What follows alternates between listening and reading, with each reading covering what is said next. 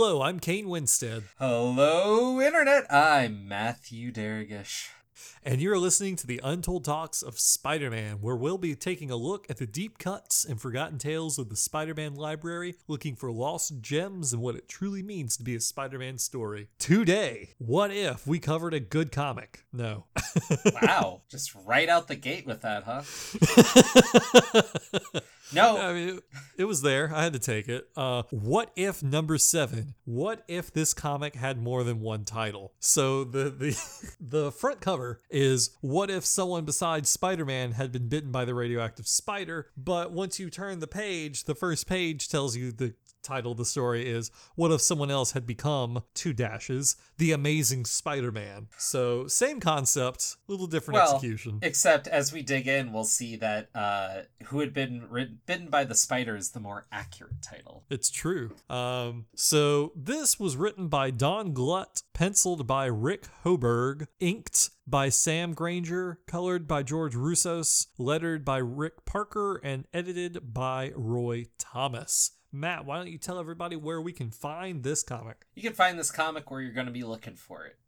If you want it on Marvel's Unlimited service, it's there. If you want to find it on Comixology, it's 2 smackaroos for this 1977 gem. If you want it in a trade, it's in What If Classic Volume 2. It's out of print, but it goes for about $10, so they haven't had the call to reprint it yet. And of course, you can actually go find the actual dang comic in dead tree form at comic shops or on online comic shops for around $2 to $10. So, try your local comic store and give it a whirl. Right. If you're so inclined to after our podcast.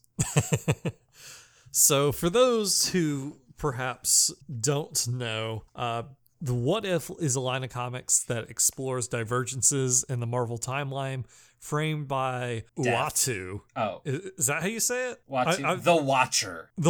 Framed by the Watcher, announcing how things would have happened had one thing changed, and typically how things would have happened ends with everyone dying in a horrible tragedy. Number 7 is the second What If to feature Spider-Man, the first being What If Spider-Man joined the Fantastic Four. I guess there are only 2 really things I want to point out. One, if you're interested in these What Ifs, it's worth noting that a lot of them actually end up being revisited in main continuity. As a lot of people might know, Spider-Man did end up joining the Fantastic Four in the 90s, along with She-Hulk, Wolverine, and Ghost Rider. Or the Future Foundation. Well, that's Future Foundation. That's not the Fantastic Four. Tell that to Jonathan Hickman. And then you get things like what if number 10, what if Jane Foster got Thor's hammer? What if 22, what if Doom became a hero? 30 asks what if Spider-Man's clone from the Jerry Conway clone saga had lived? Clearly what if? What would have happened then? Too much. That's the answer. Secondly, if you're interested in these, Marvel is actually putting out not only just a batch of new What Ifs this month, but they're also doing those True Believer $1 reprints of a bunch of them, and a bunch of Spider-Man ones are included, including, I think, What If Gwen Stacy Lived, which is a interesting one. So yeah, that's about it. Anything else you want to add, Matt? No. Okay, well, see you guys next month. Or next week, rather. All right. Okay, so we are starting this out. This one is actually not 1, not 2, but 3 stories. The first 2 are 10 pages. The last one is 6. The first is what happens if Flash Thompson was bitten by the radioactive spider, which is interesting in that that's actually going to be one of the what ifs that comes out this month, one of the new ones. They're revisiting this story. I don't know if they're going to reference it or they're just going to pretend like this didn't happen.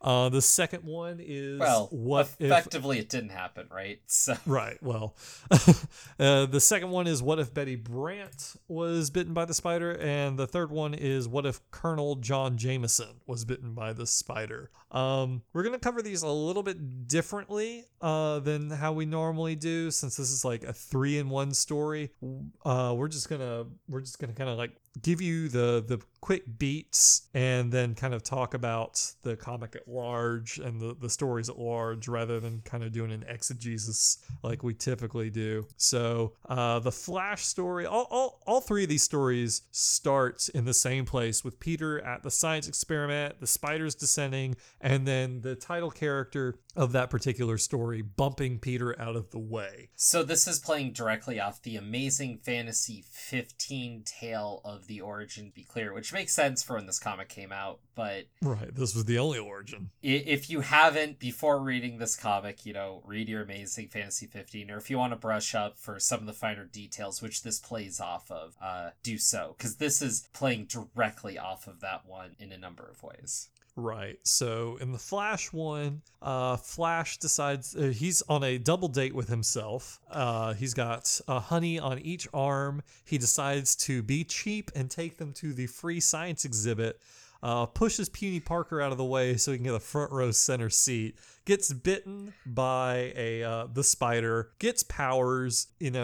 Ends up trying to impress these girls by fighting Crusher Hogan and kills Crusher Hogan, and then kind of goes on kind of does the Spider-Man thing after that. He's on the run and then ends up meeting his match when he fights the Vulture, much like Spider-Man did and Peter Parker Spider-Man did, but Flash didn't have the smarts to make webs, and so when the Vulture drops him, he dies. What if? But you're skipped over the most beautiful part of the story, which is his stunning costume.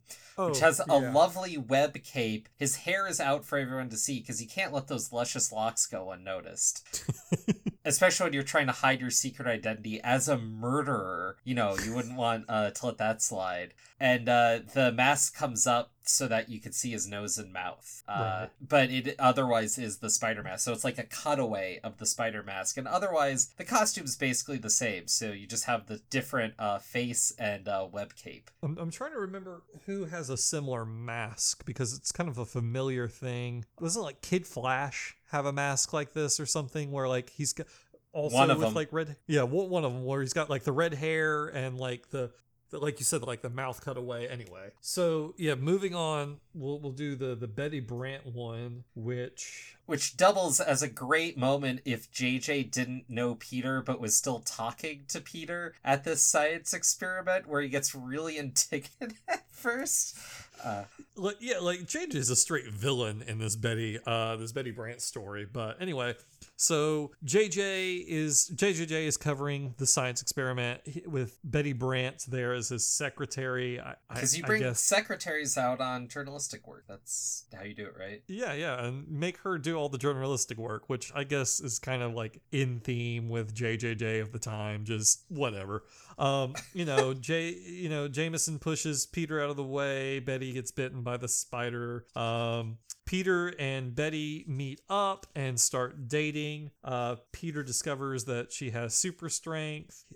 He then kind of convinces her to start fighting crime. Betty is reluctant because she is afraid she might seriously hurt someone with her super strength. So Peter develops web fluid and gadgets so that she doesn't have to use her strength. He also develops a costume. Let's break this down for the runway. No. Betty makes the costume. Oh, you're right. Right. Well, didn't he? Yeah. No. He only made the web shooters. Betty is shown sitting and sewing in like a split panel. Betty is sewing while Peter is doing science stuff, which I kind of want to expand on a little bit later once we get to the end. But this amazing Spider-Girl costume is confusing. It's something else. So the face, garish, I think, is the best way to describe it. Yeah. The mask, the gloves, and the boots are what we think of as the normal Spider-Man costume. But when you get to the arms, the legs, the center, it's all different. She's in a bustier? Is that how you say that? Yeah. I think that's a good way to describe it. She has the web pits. gloves. But nothing to connect them to, so they're just hanging off of her arms, I guess. They don't Yeah. come far enough to be connected to her gloves. So I don't know how they're there. And then she has a nice web cleavage cut down to her navel. And Yeah, a little, like the plunging neckline a la Black Cat, but instead of just being bare, there's like a web there, like bridging the two sides of the material. And then a belt and kind of like a spider emblem belt buckle. just basically right over her crotch. Yeah, it's interesting, but like it's Betty herself is saying that maybe this costume will let me or give me a chance to let loose a bit. Sure, why not? If I blush, no one will notice under the mask. So it's exploring that same kind of idea that like Peter kind of comes out, stops being a wallflower once he puts on the Spider-Man mask. And the same thing with Betty is they allow themselves to open up and kind of shrug off some of their, I guess, social anxiety. It's just a very interesting way that, Spider-Man does it by being more like boisterous and like a braggart. Betty does it by basically running around in lingerie. Yeah. And I think that kind of speaks a little bit to this reads like something from the 70s. Like this is definitely a bit dated as far as I feel like how it treats Betty as a woman. Look, I think the best way to sum it up is this is exactly why people have problems with an all-male creative staff creating a female character doing stuff like this, because it comes off weird. Yes. I'm not going to pretend like I know off the top of my head how many, female characters that Marvel had right here that had solo titles, but I can't imagine it was very many, if any at all. So this is probably one of their first attempts at telling a story with a female superheroine lead, not as a member of a team, as the lead. Tucked away in the middle of a what if. Sure. I mean, yeah. I don't know. It's a touch odd. Right. But anyway, the story ends with, Peter and Betty kind of start this hustle where Peter will take pictures of Betty as Spider-Girl and then sell them to the Bugle. They'll pose, they'll get action shots and whatever. And kind of implied that Peter will also take some like boudoir shots of her. He said something about like getting some leg action in some of the shots. That just means kicks. Are you being? I'm joking. Okay. It's, when you read the story like this, it's sometimes some of the slang is just completely lost. But anyway, because of this kind of like showboating and whatever, a burglar happens to run past Betty, who tries to stop him with her webbing, but she's out of web fluid and she's too paralyzed by the fear of her own strength to stop the burglar. Right. We all know how that turns out. That burglar ends up murdering Uncle Ben. Betty, tracks down the burglar, similar to the end of Amazing Fantasy 15, complete with the weird eye pupils on the Spider-Man mask once she discovers the identity of the burglar. And then we get a call out to Spider-Man No More when Betty admits that she was powerless and she doesn't want to be Spider-Girl anymore. And both she and Peter walk away from the Spider-Girl costume thrown in the trash. Right. There is something sublimely bizarre about seeing because the last or one of the last pages, which is essentially the same page from Amazing Fantasy 15, but with some slightly different word bubbles and this Spider-Girl costume instead of the Spider-Man costume. It's just weird to look at because you know what it's supposed to look like, and it looks like a knockoff, and it's weird to have this woman in basically lingerie talking about the consequences of death and whatnot while bounding around after this guy. It's just weird. Right. It's a little strange. Like we touched, the costume is weird, and the treatment of the character is a little old school, to put it nicely. But I think we've touched on that enough. Yep. The last story is Colonel Jameson, who gets bitten by the spider. Like I feel like even by this point, the writer is getting a little tired of this continued setup. So it's just Jameson is just there, and he then goes into astronaut training where they realize that his skills and physique have vastly improved. JJJ Jameson, then decides that he's going to put a big PR push behind his son as a new superhero, and he's going to champion him and really kind of pushes Colonel Jameson into superheroics. And ultimately this ends with his death when he attempts to assist the re-entry of the moon shuttle from Spider-Man 1 that Peter Parker Spider-Man did, and the jetpack that he uses runs out of fuel. He dies. There's a huge memorial, and because of this successful publicity campaign by JJJ, the outlook on superheroes is much more positive than it was in the original Marvel continuity. Matt, you want to break down this costume, because it's also not really a winner. All right, let's go top down. So we start off with a helmet. This is like I want to say motorcycle helmet, except the eye cutaway, instead of being a visor, is more like the outline of the spider eyes only harsher lines. And we have the spider emblem right on the forehead. And as you go down, it just looks more like a jumpsuit, so it doesn't connect. You can see his face and you can see his neck, and I guess it's supposed to be modeled somewhat like a spacesuit, but tighter.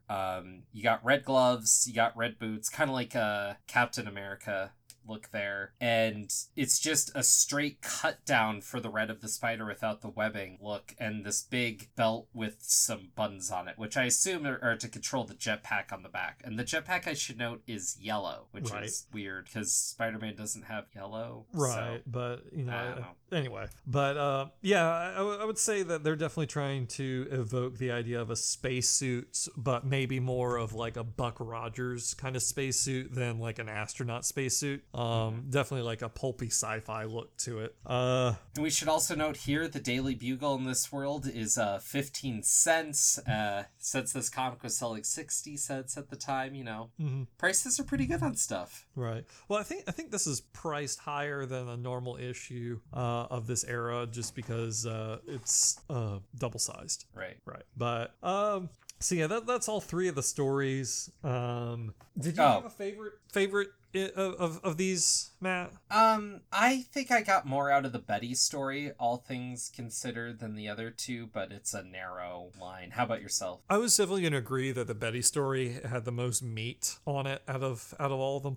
I would say that the Flash one was probably more entertaining, and you definitely saw the differences between what would happen if Flash was Spider-Man rather than like than Peter Parker, and just the differences that Peter's brains brought to the Spider-Man thing, because they essentially follow the same story. Like, it's the same villains and everything's working out fine until you get to the Vulture, which Peter was not a physical match for. Instead, he had to outsmart the Vulture with both his web fluid and making the like reverse magnets that he used to ground the Vulture. So I thought that was interesting, but the Betty Brant one, despite its age, it was more interesting take on the character. Right. I agree. Before we go on, I think we should note the final pages of this story. I was kind of hoping to just ignore those because it's awful. Well, but I think it's important when talking about this, because the last two pages are all three of these tales end the same way. At some point during the story, or each story, Peter grabs the spider and then does science to it and concocts some formula and ultimately becomes the your friendly neighborhood Spider-Man. And so all of these end ultimately the same way. If you are not Peter Parker, or more importantly, it seems, if you don't have webs, you can't be Spider-Man, and you're gonna die, or you're gonna be sad in Betty's case. and then Peter Parker becomes Spider-Man. Like, all these revolve so tightly around Peter to begin with, and then ultimately he becomes Spider-Man anyways. So it doesn't really deviate that far. Well, it doesn't, but it does at the same time, because, like, I mean, granted, this was, like, in 77, so I don't think we really explored this as much as we have now, but, like, so Crusher Hogan is dead in one, and Uncle Ben is dead in another. So you have two stories where we don't have that moment, that really transformative moment for Peter. So, like, we don't really know how well a Spider-Man he's going to be, because that's so much of a defining moment for him that he keeps going back to, is that, like, you know, he has to be a man of action. He has to always be, you know, make sure to keep his responsibility in check. You're very right, and I think that's an important note to take. I think where this comic ends on is a little damning, and something that we touched on in the Spider-Man India discussion we had, where this idea that Spider-Man is just destined to be this one character. It's not about the actions through, it is just the fate of it all. That doesn't play to what makes Spider-Man such a great character, and so when you have that element, it just steals something from what makes Spider-Man so endearing and so beloved to us. Right. And this comic hits that as well, and I think that's part of the reason why some of these stories just feel weird, even though it's trying to explore a very different thing. Yeah, which is kind of why I wanted to just completely ignore that last page, because it's not that these stories were great in the first place, but it kind of, like, taints them in a way that leaves a bad taste in the mouth. I feel like if we're going to be talking about the Spider-Man-ness of all of it, and within our block especially of the other Tales of Spider, ultimately this comic isn't that. It's just there's some other secret spider character that existed before Spider-Man, then it became Spider-Man anyways, but in any of these origins, it takes away that moment, because even the closest, which is Betty doesn't have web and lets the guy go because she's afraid of killing him, which is a very different thing than what we get in Amazing Fantasy 15. The fact that this burglar goes on to kill Uncle Ben is coincidental, but it's not this kismet, it's not this defining moment, so it wouldn't hit Peter the same way. Maybe it ultimately results in him being a hero to go save people, so it's immaterial, but we don't actually get that, and we don't know. So right. And then, like,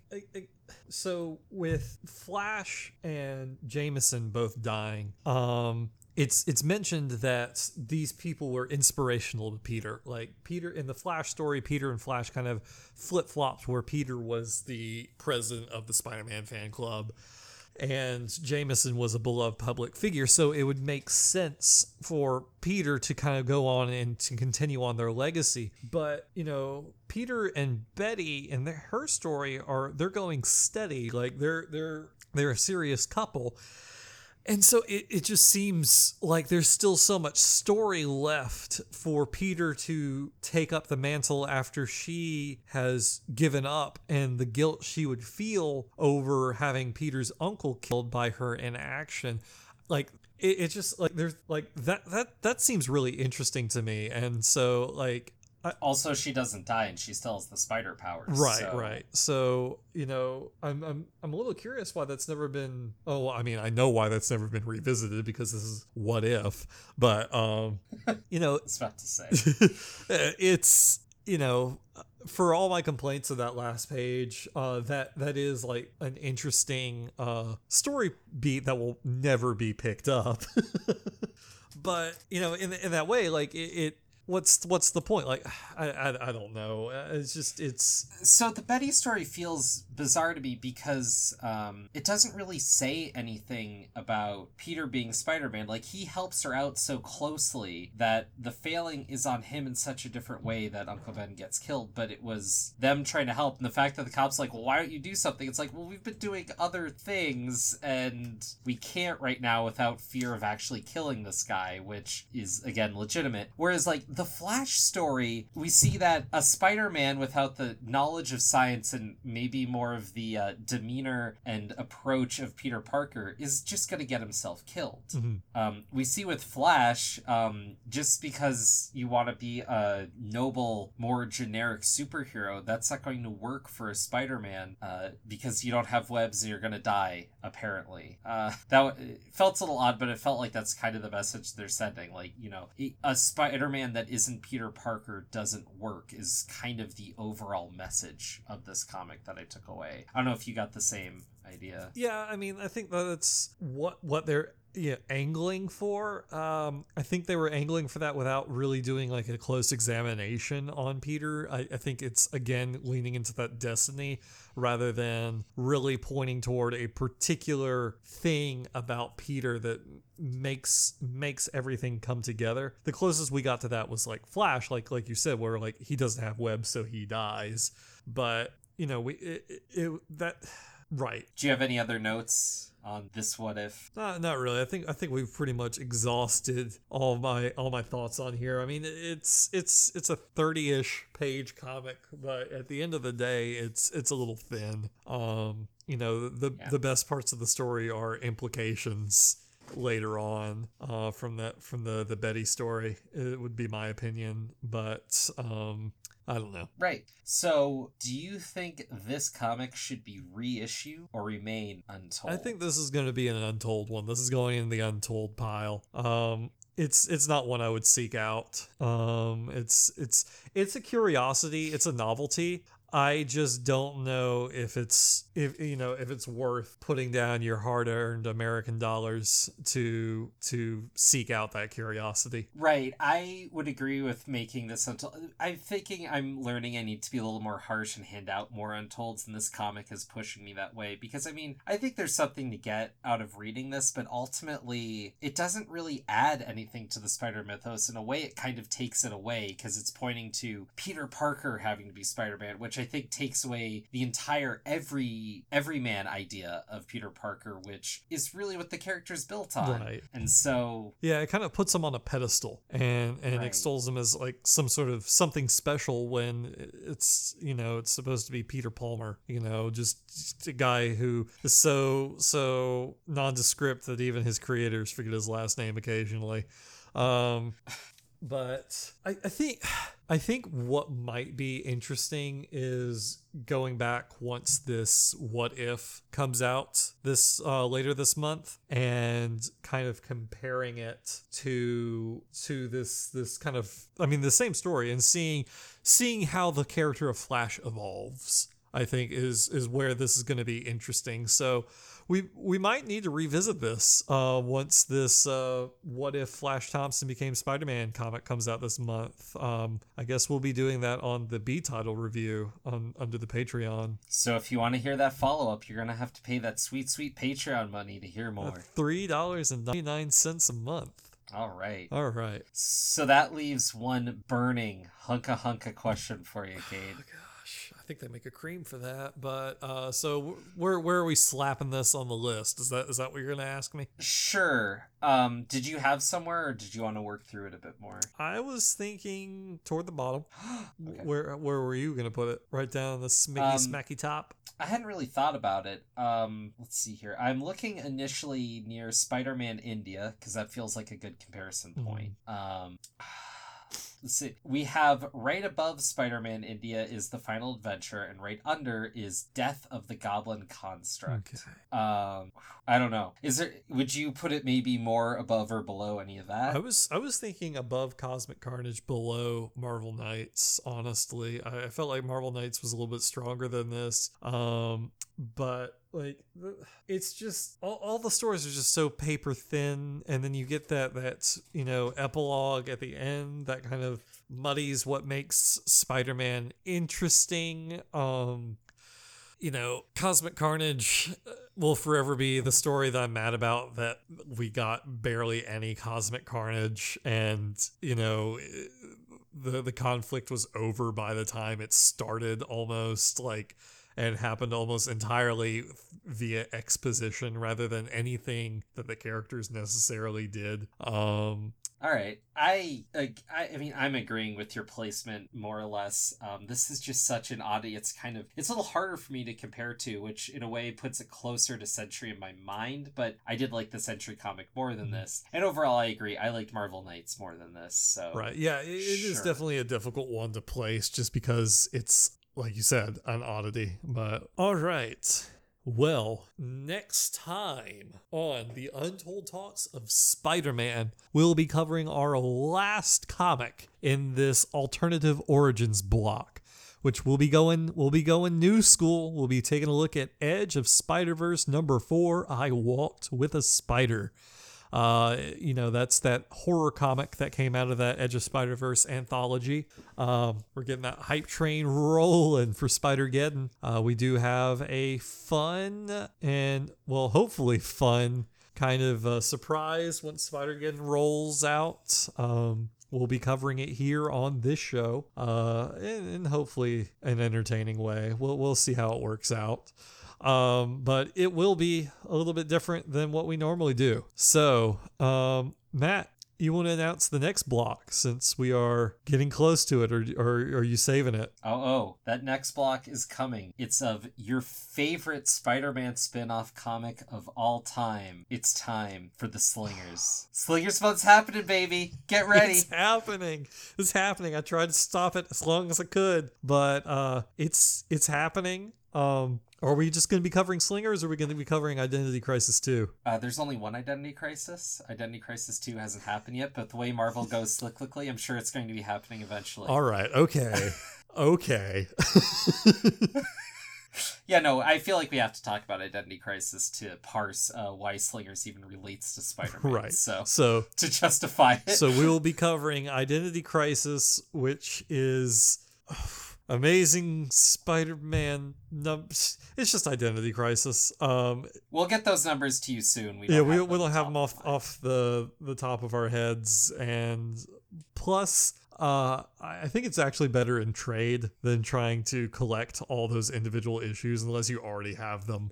And there is a trade available, pretty easily available. But anyway, so that, and then Slingers, all 4 different issues of issue 1. And then the zero issue and then through 13. So yeah, we're going super 90s, and not only do we have a 0 issue, but we have 4 different versions of issue 1 that have about like 5 different pages each. 10 pages. Oh, it's 10 pages each? Okay. Well, and then the rest of the comic, which I think is 2 through 12, is 12 or 13. Yep. And what a ride! What a ride! What a ride! We got one more trick up our sleeve about this, though. Do you want to keep that one under your hat, or you want to? Oh! It'll happen during Slingers Month. Get excited, because this is going to be the best coverage of Slingers any podcast has ever had. Exactly. So if you love the Slingers, like Matt does, like I'm looking at his face right now, and it's like a child who just walked into a candy store run by Santa. It's Christmas, and like all his dreams have come true. So we've got a really exciting surprise for you guys in in the Slingers Month. We'll drop it. We're hoping that you're excited about it as we are. Before I trip over myself anymore, we've talked about the Patreon before I trip over myself anymore. Did you guys know that we have a Patreon for just $3.99? That's the price of a modern Marvel comic. It grants you access to all of our B-title reviews that come out once a month to wrap up and sum up all the wondrous, non-amazing Spider titles for you. We have access for you to exclusive Amazing Spider-Man reviews by Dan and Mark. Also, we'll get access to the Amazing Spider Slack, where we just talk shop about Spider-Man all the live long You'll day. get access to the Patreon channel. The Amazing Spider Slack is open to everybody except for the exclusive Patreon club, where we talk about all sorts of Patreon-like things. I don't know. It's actually one of the more like active channels in the Slack chat, so it's a good one to be in. And then if you want to go above and beyond, we have a second tier. $10 a month puts you into the Excelsior Club, which nabs you commissioned artwork twice a year from Spider-Man artists you know and love. We're actually, let's see, I think Alex Saviok is working on his, and then Dan also just posted the work in progress from Steve Lieber of Superior Foes of Spider-Man fame. So we've got 2 pieces currently in the pipe works right now, both of them looking really interesting. So if that's your bag, if that's something you're interested in, go ahead and pledge us that those 10 mere dollars a month. And untold riches will fall upon your lap via your mailbox. Or, just send us checks with random amounts and we'll just send us blank checks, really. I mean, we'll do the hard work for you. Don't worry. But, we want to thank everyone, not just our Patreons, but everyone who listens to the podcast. We're doing it for you guys. If you want to help the podcast in ways that don't involve your bank account, you can always give us a 5-star review on your podcast listening vehicle of choice. You can like us on Facebook. You can retweet us on Twitter. Links to those social media accounts will be in the show notes. And we'd also like to give a special thanks to the Ellie Badge for providing our theme song. If you want to listen to more from them, you can also check out those handy dandy show notes. Matt, before we sign out, where can we find you on the internet? I'm on Twitter at MagicalMatt42. And where are you? I am on Twitter under Kane Writes. That's the best place you can find me, but you can also find both me and Matt and a host of other people in that amazing Spider Slack channel. It's some pretty good stuff. Links for that in the show notes as well. And until a giant buff baby shows us how awesome our lives could have been had we remembered to tie our shoes that one time in the 3rd grade, make mine untold.